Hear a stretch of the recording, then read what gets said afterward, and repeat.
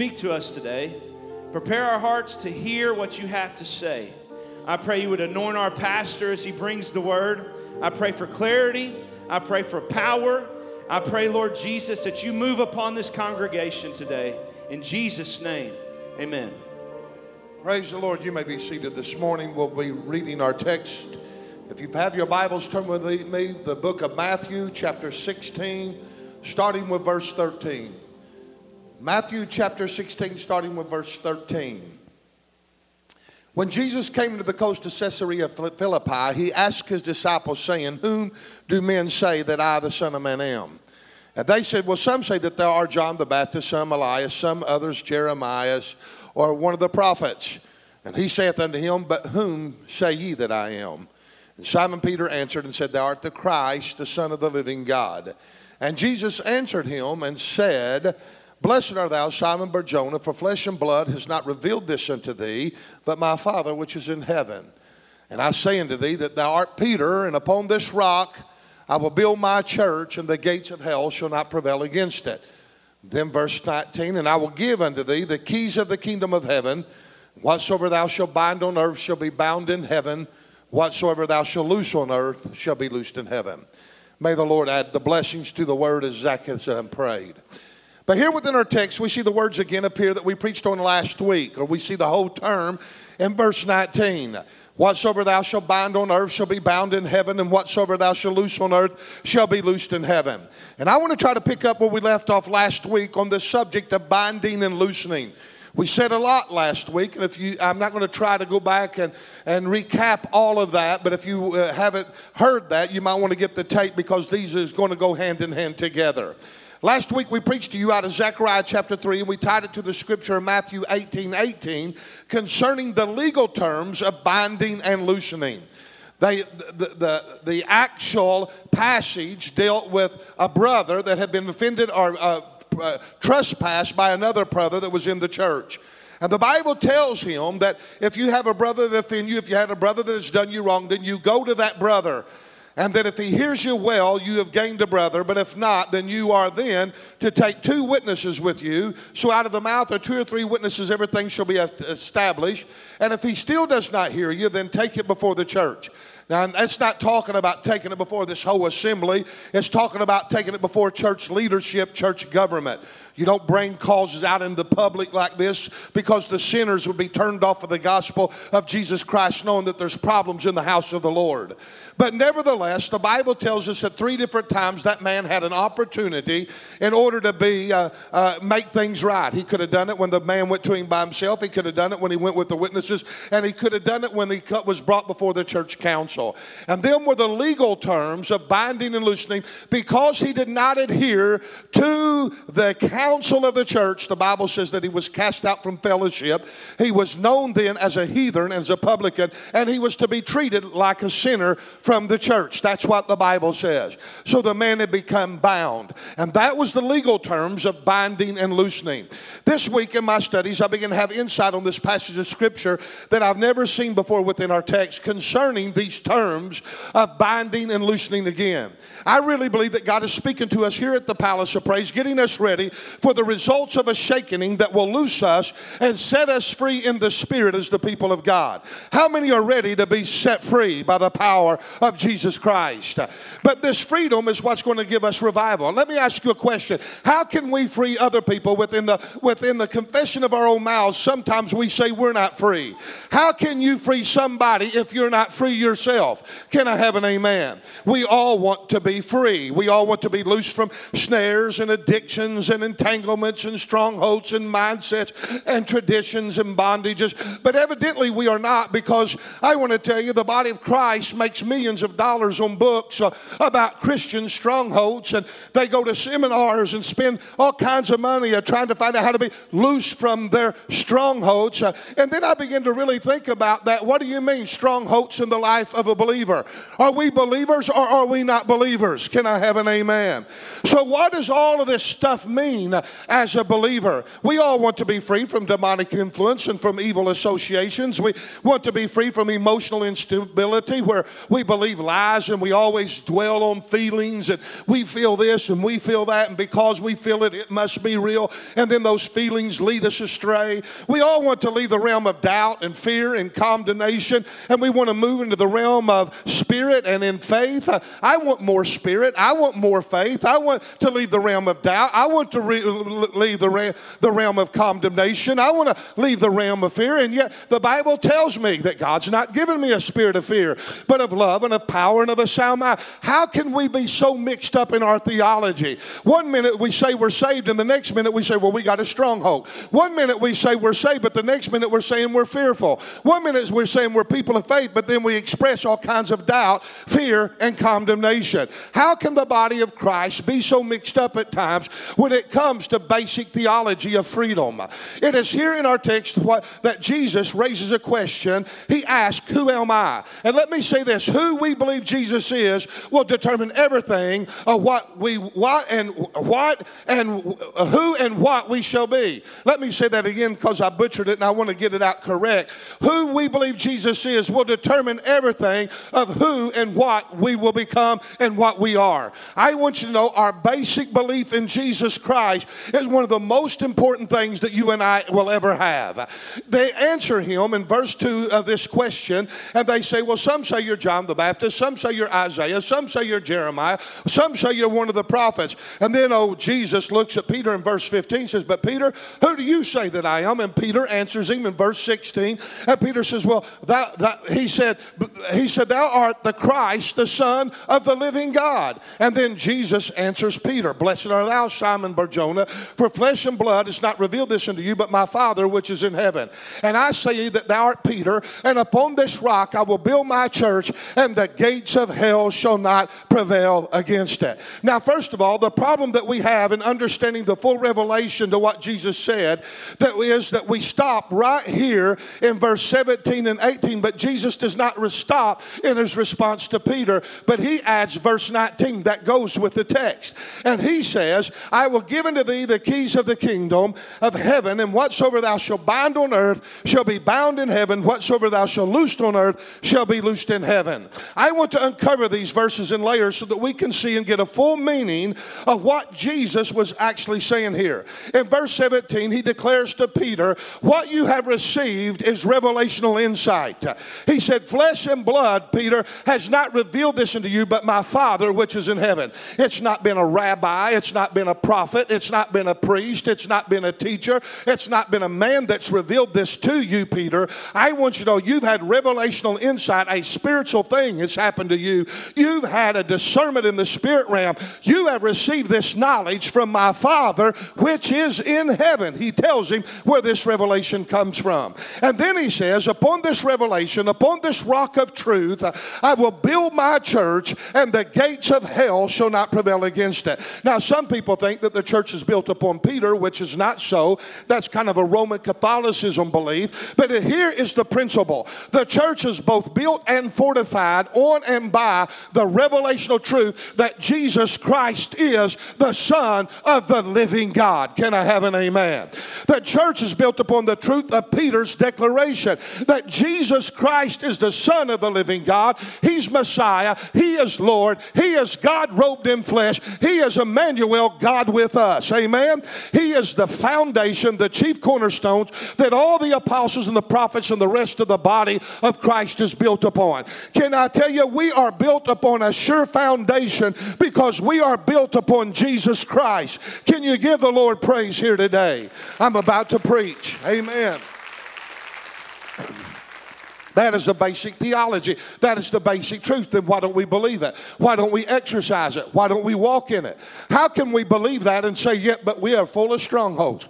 How can we believe that and say, but we are bound? How can we say that when we believe there are others stronger than us? We got to get our theology right. In verse 19, he compared revelational insight as a key to the kingdom. Now let me ask you a question. First of all, remember, keys either lock or they unlock. They either shut or they close, or they bind or they loose. They either keep you out or keep you in. How many believe that? That's what keys do. If I lock these doors, you're not getting out. If you're on the outside, you're not coming in because that door is locked. Nothing is done without a key. And a person that holds the key is a person that has authority, and it's the person that has the power.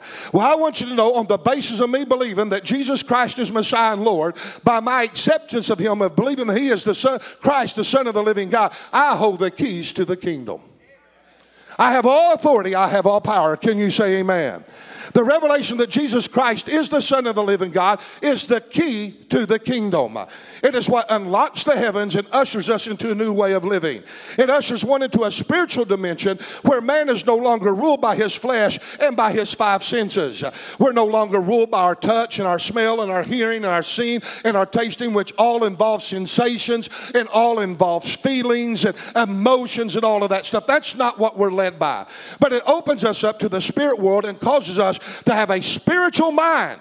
And Jesus Christ is the way, the truth, and the life. No man comes to the Father by him. He's the door. He's the way. He is the key to this spirit world. That's the only way that I can have a spiritual mind, is through this Christ. What did Paul say about living in the Spirit after that we're born again, brought into the kingdom of God? We have the keys of the kingdom. Galatians 5:16. So I say then, walk in the Spirit, and you will not fulfill the lust of your flesh. Are you here today in spirit? If so, say amen.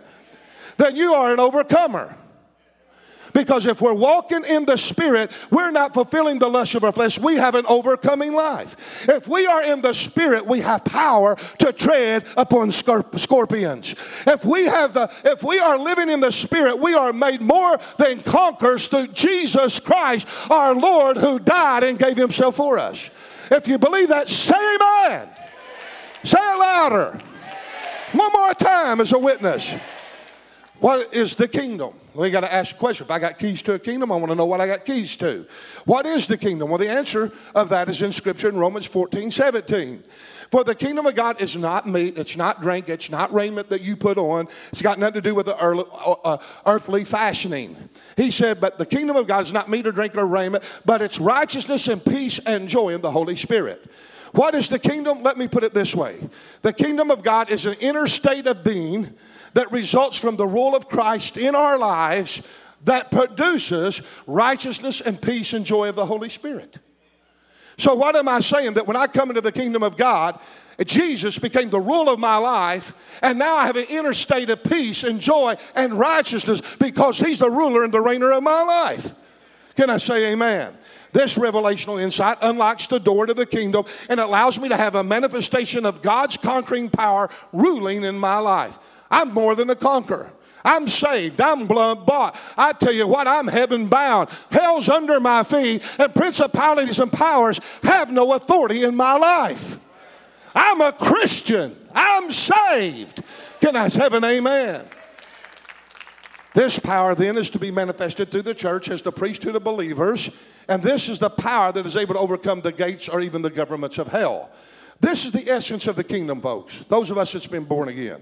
We come into a new order and a new way of living where righteousness, peace, and joy of the Holy Spirit is manifested. And them three things are the governing factors of our lives. What governs us? Not feelings, not emotions, but righteousness, peace, and joy of the Holy Spirit.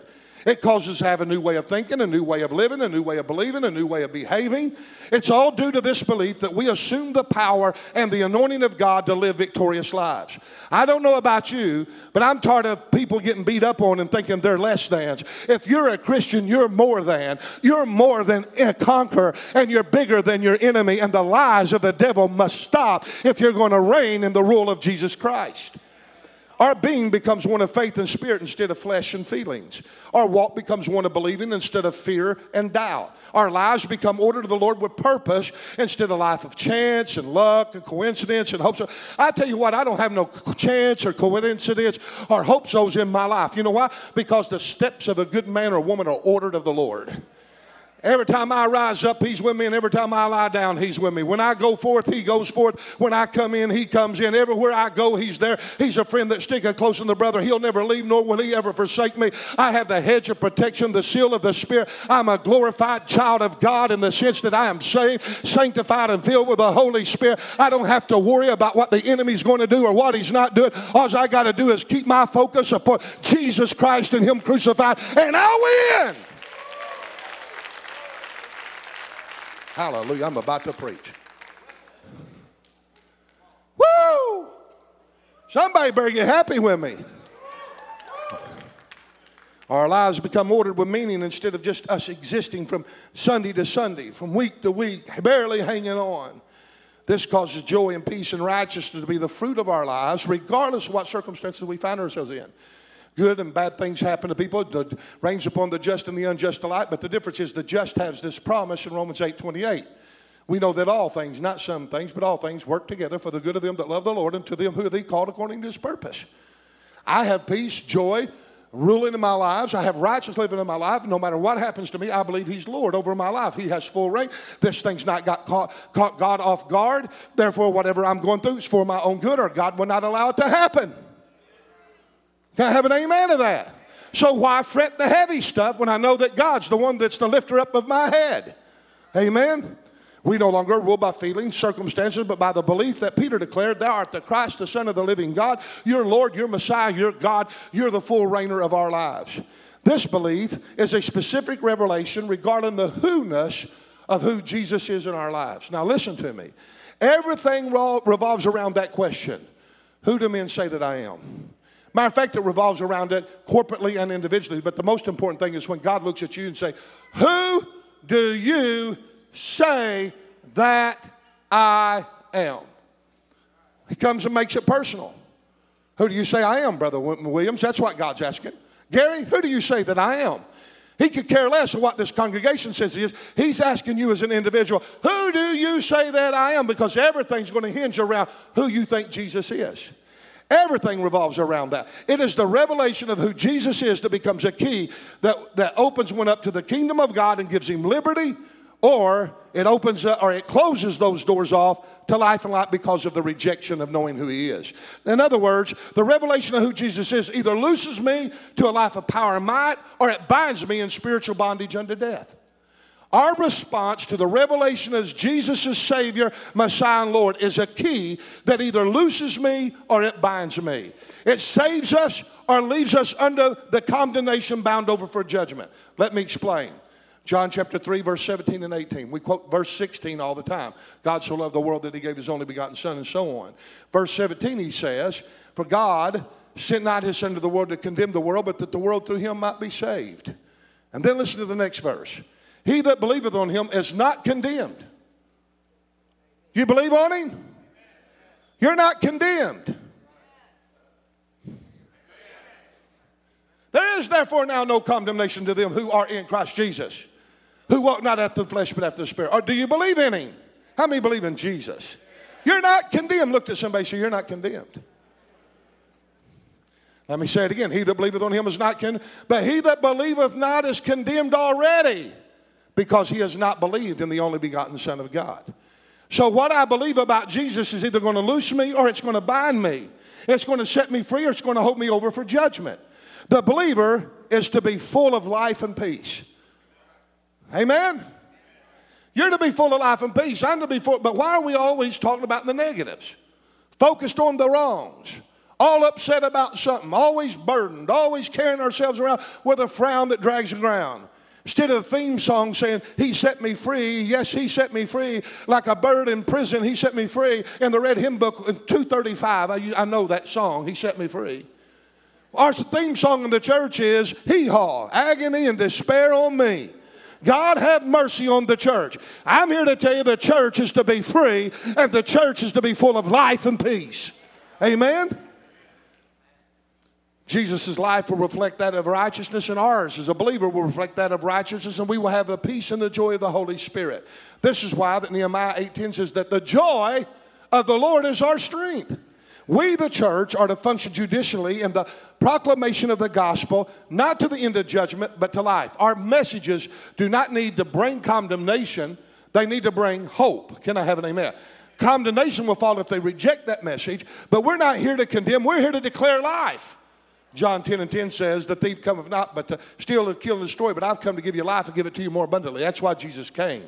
To everyone here bound, to everyone here chained, to everyone here addicted this morning, to everybody somehow bound by something, I got good news for you here today, and that good news is this, that Jesus Christ is the Son of the living God, and whosoever accepts that truth will be free. Amen? It's that simple. Why do we got to make it hard? John 8:32 says, ye shall know the truth, and the truth shall make you free. The Bible says in John 8:36, if the Son therefore has made you free, you're free indeed. The Bible says in 1 John 5:12, he that has the Son has life. He that has not the Son has not life. Jesus Christ is our freedom. Jesus Christ is our conquering King. Jesus Christ is Messiah, Lord. He's the Son of the living God. We are free. As you and I, as the body of Christ, present the revelation of the gospel regarding the who-ness of Jesus, we proclaim it. As the presentation goes out by the Spirit under the anointing of the Holy Spirit, men will be confronted with that question. Who is this person called Jesus?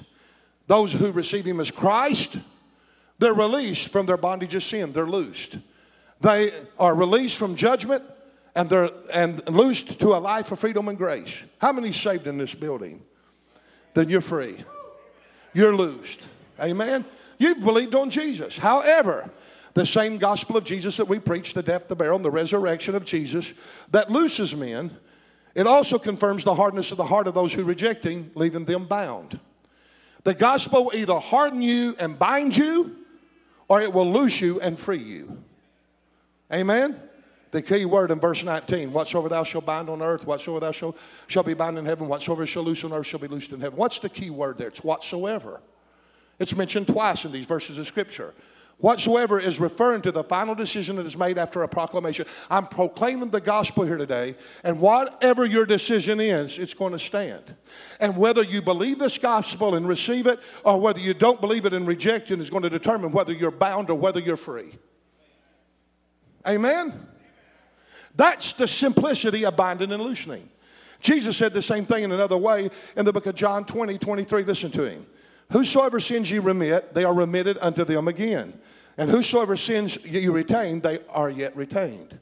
What did he mean by that? The remission or the removal of sins is the work of the Holy Spirit that only comes on the basis of the blood of Jesus Christ. We preach and we go out and we make a proclamation of the gospel under the anointing of the Holy Spirit, which gives a man a chance to hear that gospel. And after they hear that truth, those who reject the gospel retain their sins. They remain in bondage. Those that accept the gospel message, their sins are remitted and they are loosed. That's what this scripture is saying to us. We see in scriptures that whole cities are locked up or bound by their openness or their rejection to the gospel. Amen? Listen to what it says in the book of Luke. Before I get there, I want to just say this. If they reject the gospel, if this city rejects the gospel message, they are bound over judgment because they did not receive the men who preached or proclaimed the gospel to them. If they are open to the gospel, they are loosed and set free.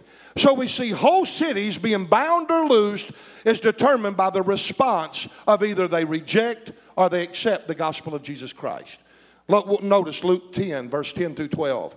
But whatsoever city you enter, and they receive you not, go your way out in the streets of that same, and say, even the very dust of your city, which cleaveth on us, we do wipe off against you. Notwithstanding, be sure of this, that the kingdom of God is coming to you.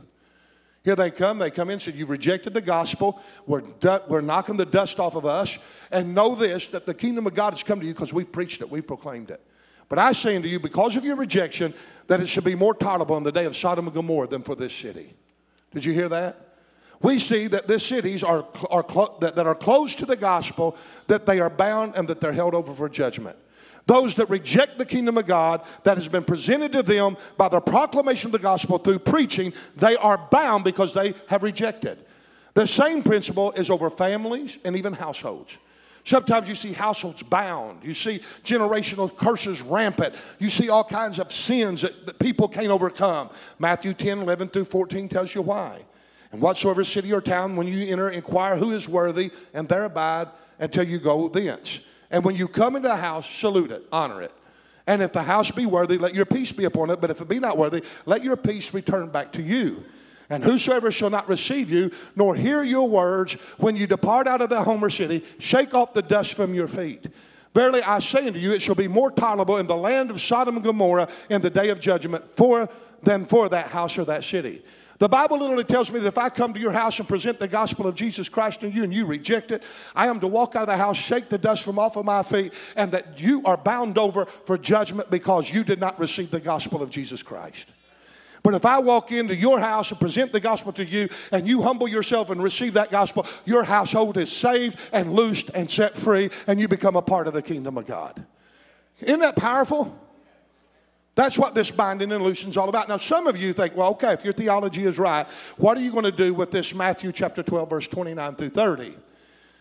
If this binding and loosing I'm talking about, this theology that I have is not about binding demons, and binding devils, and binding unclean spirits, and I do not believe that it is anywhere in Scripture, then what about your theology when you come to Matthew 12, 29 and 30? Look at it. How can one enter into a strong man's house, spoil his goods, except the first bind that strong man, there it is, and then he will spoil his goods? He that is not with me is against me, and he that gathereth not with me scattereth abroad.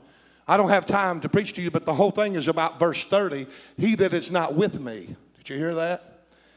But most interpret this passage of Scripture as a demon that holds somebody captive. And we Christians have to bind the devil so that we can go into the devil's territory, bind him, and then set that person free. That's what we think this Scripture says. The common thought here is that the demon has tied up some people, that has captivated them, bound them, and before they can be set free and them spoils released, then we as believers have to go in, being the stronger man than the devil, bind the demon, loose the people, and set them free. That's what we've been taught in Pentecost for years. How many's been taught that? Raise your hand. We've all been taught that. There's thousands of books on that. Go out and, hey, Brother Williams is bound by the devil, so what we got to do is go in and we got to do a binding of the enemy before he can be loosed. That's what we've been taught as Pentecostals. But I'm here to tell you, nowhere in Scripture does biblical theology tell us to do that. It is quiet. I probably won't be your pastor after this. Amen? Some even look at it before a man can be set free, before an exorcism can occur, that the demon has to be bound. However, let me submit a different thought concerning the theology of this Scripture. First of all, Jesus never bound the devil anywhere in Scripture. He cast it out. Can I have an amen? When it buffeted him, when he got mad and it got in his face, he said, "Get behind me." Come on. I do agree that the strong man in this verse of Scripture is the devil. It is, no doubt about it. However, I also come to understand that there's a key word in this Scripture. How many knows that if there's something in this Scripture that goes against our theology by its literal interpretation, then we can't hang on to the theology that we've always had. We got to discard it. Okay, I want to show you. If captive men and women are the goods that the devil holds locked up in his house, then you and I are in some serious trouble. And I want to tell you why, because look again, the Bible says that a more stronger man than he comes in and spoils his goods. And if we be the goods, we're in trouble. The common thought again, let me go over it again, is us, the body of Christ, being the stronger man, going in, binding and rebuking the devil as a stronger person, and setting the people free that he holds captive, because them are his goods. That's what we're taught. How many's been taught that? Most everybody's been taught that. Hands are going up all over. The word spoil here does not mean what we think that it means. As a matter of fact, we think it means to take, to free, to steal, to lose. We think, okay, the devil's got someone captive. I go in, I rebuke him, I bind him. Then I come and I take, or I loose, or I free that person from that bondage. That's what we've been taught. That's what we've all come to think. But the real meaning, verse for spoil is the Greek word that means to plunder and destroy. Uh-oh. If we believe the common theology behind this verse that we are saying, then what we are saying is the devil holds people captive. We are to go in and rebuke him and bind him and then destroy those people. Because the goods are to be plundered and spoiled. They are to be plundered and destroyed. So we see that all of our theology behind this verse of Scripture has not been right. The goods do not represent men held captive, because the goods that are held here by the enemy, they are literally plundered and they are destroyed by the stronger man. Amen? How many know that Jesus didn't come to destroy you? He come to save you. The stronger man that binds the strong man is Jesus Christ. Say that with me. The stronger man that binds the strong man, Satan, is Jesus Christ. He's already entered into the devil's domain in his territory when he came to earth. How many know that the devil is called the god of this world? Jesus has come into the worldly realm as flesh and blood, entered into the devil's house, and when Jesus went to the cross, the Bible says in Colossians 2, verse 13 through 15, listen to this. And you being dead in your sins and the uncircumcision of your flesh, has he quickened together with him, having forgiven you of all your trespasses, blotting out the handwritings of ordinances that was against us, which was contrary to us, and took it out of the way by nailing it to the cross. Now let's stop right there for a minute. Last week we said that when Joshua the high priest come up to present himself with the Lord, he gave legal access for the devil to be there because his garments were spotted and they were blemished. That gave the devil legal rights to come there and to accuse him. And because of his spotted garments, God cannot rebuke Satan off of Joshua's life, right? You remember that message? Well, here the Bible says, because of what Jesus done on the cross, that even though I am guilty of sin, if I ask God to forgive me, that when I come before God and ask him, petitioning him in prayer, and the enemy comes up to accuse me, that the accuser can be rebuked because the handwritings of ordinance that was against me, Jesus has took them out of the way, nailing them to the cross, and now there can be no accusations against me because I'm forgiven, I am washed, I am justified by the blood of Jesus Christ. The devil can't accuse me no more. Though I done it in my past, yet my past is just that. It's the past. I'm saved and forgiven, and them sins are never to be remembered against me anymore. So I am no longer bound in the heavenlies as I pray, left over for judgment. I am free, and God hears my prayer. Hallelujah. Oh my, I'm about to preach. The Bible says that then it goes on, don't stop. After he blots out the handwritings of ordinances against us by nailing it to the cross. Listen to verse 15. Having spoiled. There's the word. Say it with me, spoiled. Jesus has spoiled principalities and powers. He made a show over them openly, triumphant over them in it.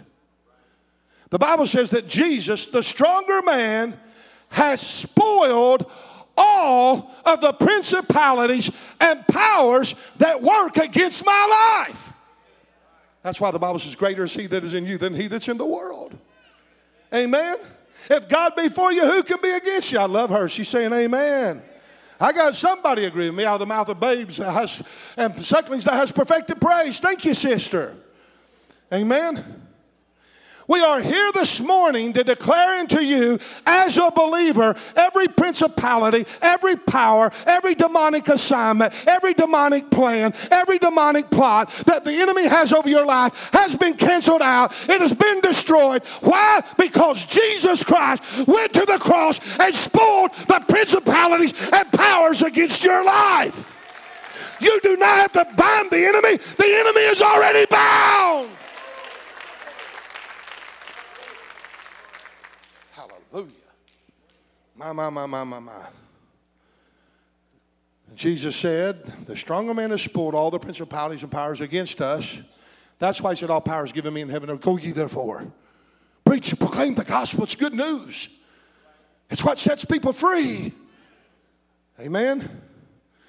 The Bible says that he has defeated, destroyed, plundered all of the goods that the devil has to use against me.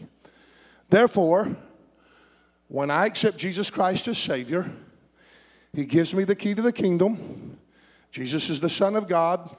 He's the Son of the living God. He's the way, the truth, and the life. No man cometh unto the Father but through him. He's the doorway that enters me into this kingdom. I am born again into the kingdom of God, where righteousness, peace, and joy in the Holy Spirit dwell. And now, I am, as a believer, am free. I don't have to become free. I am free. Are you a believer? You're free. Start acting like it. You're free. My freedom is what binds the devil. Did you hear that? My freedom is what binds the devil. What do you mean? Even though the devil walks to and fro throughout the earth, seeking whom he may devour, he's not locked up in some chain pit somewhere. He's not there, folks. He's walking around. He's very much alive. And his principalities and powers are still much alive, walking around, seeking whom may they devour. Yet his goods, which are emulation, strife, seditions, heresies, hatred, murder, jealousy, lies, slander, gossip, deceit, wrath, variance in these murders, drunkenness, revelings, and such like. Paul said all the things are like that. His goods are plundered, destroyed, and rendered ineffective on me because I'm free. So that binds him. He has nothing to use against me. He can't even bring a railing accusation against me because I'm covered by the blood. Amen? I'm no longer of this world. I'm no longer ruled by flesh. I'm no longer ruled from the God of this world. I am ruled by righteousness and peace and joy in the Holy Spirit. He can't do nothing to upset my apple cart. I'm happy. I'm free. As a believer, I'm free. I'm free. Whom the Son has set free, he's free indeed. I'm not free of what I do. I am free by what Christ has already done. I'm not free on the basis of me binding and loosening and all that stuff. He bound, he loosed me, he bound the devil. Now I'm free. I don't have to do anything to earn that freedom. It's by grace that I'm free. All I got to do is believe it, appropriate it, and live it out. I'm free. You're free. Amen. The Lord Christ has already disarmed and bound the stronger man. Jesus Christ went to the cross, and everything that the enemy has to throw at us is rendered ineffective. They bounce off of us. Why? We're free. He throws that dart, boom, it just bounces off. Why? I've got a shield of faith. He throws something in my head, I got the helmet of salvation. Come on, I've girded myself up with the loins of truth. I've got my feet shod with the preparation of the gospel. I got the sword of the Spirit, the word of God. Amen? Even though I do not always have liberty to express my freedom due to the enemy always fighting, afflicting, buffeting, wrestling, warring, hindering, and opposing me. He's out there doing those things. Yet I'm still free. Amen? I don't have liberty to express it a lot of times, but I'm still free. He cannot stop me from being free, folks.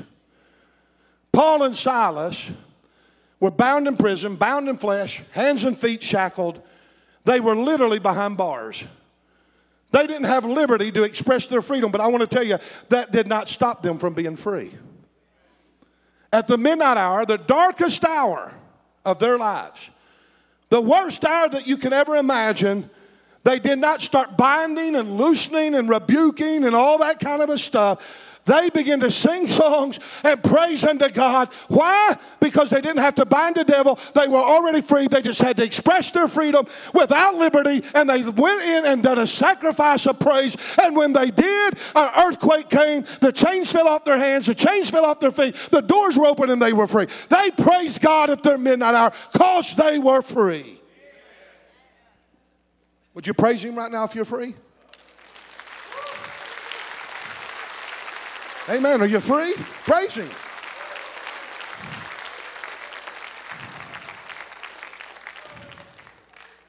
When I heard the gospel of Jesus Christ and accepted the good news, I received the keys to the kingdom.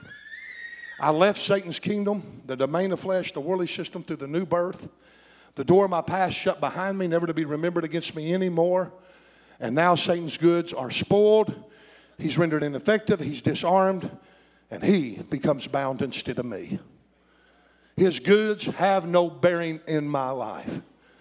He can't tempt me with drunkenness. I refuse it. I'm free. Make my own choice. You can't make me do nothing.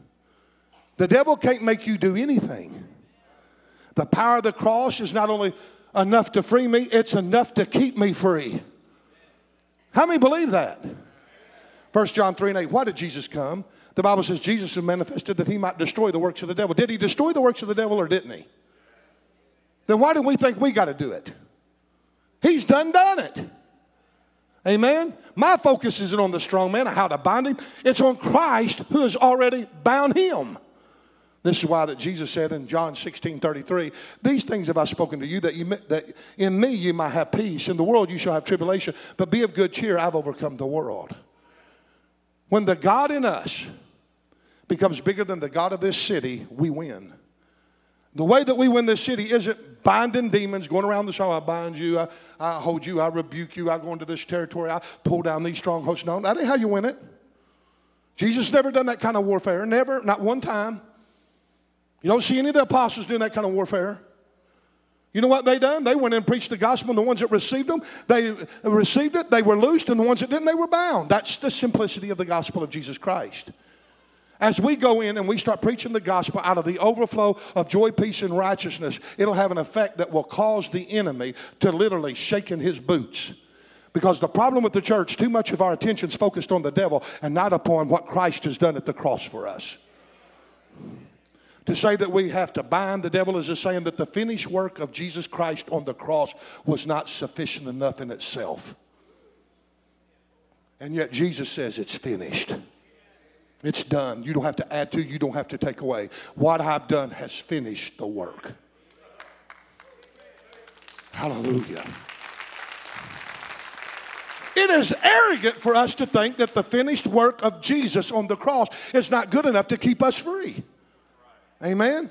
When you hear believers always talking about the devil, everything's a spirit, everything's a demon, everything's an unclean spirit, all they're doing is empowering the enemy.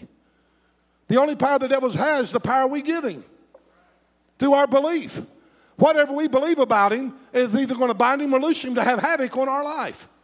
The only bound Christian is the one that thinks he's bound. Amen? To say Christians have strongholds, it's saying that the Christian has not learned how to live out the freedom that Christ has appropriated upon the cross. I'm free, folks. You'll never be free until you believe in what Jesus has done for you and appropriate that in your life. The blood is enough. Can I have an amen? We are either loosed by our faith believing or we are bound by our unbelief. Did you hear that? I'm going to close here in just a minute. We are either loosed by our faith or we are bound by our own unbelief. Look at 1 John 5:4. Whatsoever is born of God. Are you born of God this morning? Born from above? Whatsoever is born of God overcometh the world. And this is the victory that overcometh the world, even our faith. So if I believe I'm an overcomer, I'm an overcomer. For you to be an overcomer, you've got to believe you're an overcomer in Jesus. That's enough. It's settled. It's done. The work's been accomplished. I'm free. I'm free. I'm not bound. The devil has no influence on me. He cannot bind me. I'm blood-bought. I'm sealed into the day of redemption. I'm a saint of God. I'm a child of the living God. And God watches over me. He protects me. He guides me. He leads me in all truth. I cannot be bound unless I lose my faith through a spirit of unbelief. Amen? More people have been destroyed by unbelief than anything else. People have more faith in the power of the devil than they do the redemptive work of Christ. God help us. This is why that Paul said in Colossians 2:8, beware, say beware, that lest any man spoil, there's the word, beware lest any man spoil you through philosophy and vain deceit, after the traditions of men, after the rudiments of this world, and not after Christ. What's he saying? The only way the devil can defeat us is if we allow ourselves to be spoiled, plundered, and destroyed by the philosophies and vain deceit after the traditions of men. This is the thing that has been taught for years in Pentecost that we've been talking about binding is nothing more than a tradition of man. It's been taught for years. It's not that of Christ. And if we ain't careful, it'll lead us in a path that causes us to become more arrogant and self-confident than what we said. Because last week we said even Michael the archangel would dare even make a rebuke and a rebuttal against the devil. The angels of God wouldn't even do it.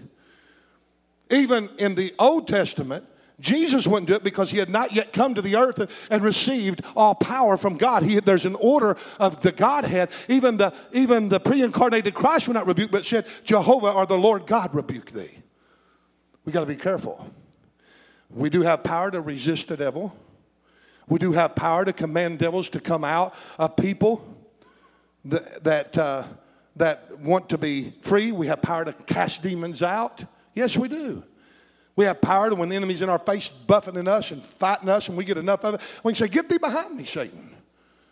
But this binding and loosening thing, folks, is a thing that has tricked us to where we have come to believe that we have strongholds and that we are all tied up and we are all bound as the body of Christ. And yet, how can we free anybody and be a perpetual extension of the body of the Lord Jesus Christ? Because let me tell you, when Jesus come out of that grave, he was not bound.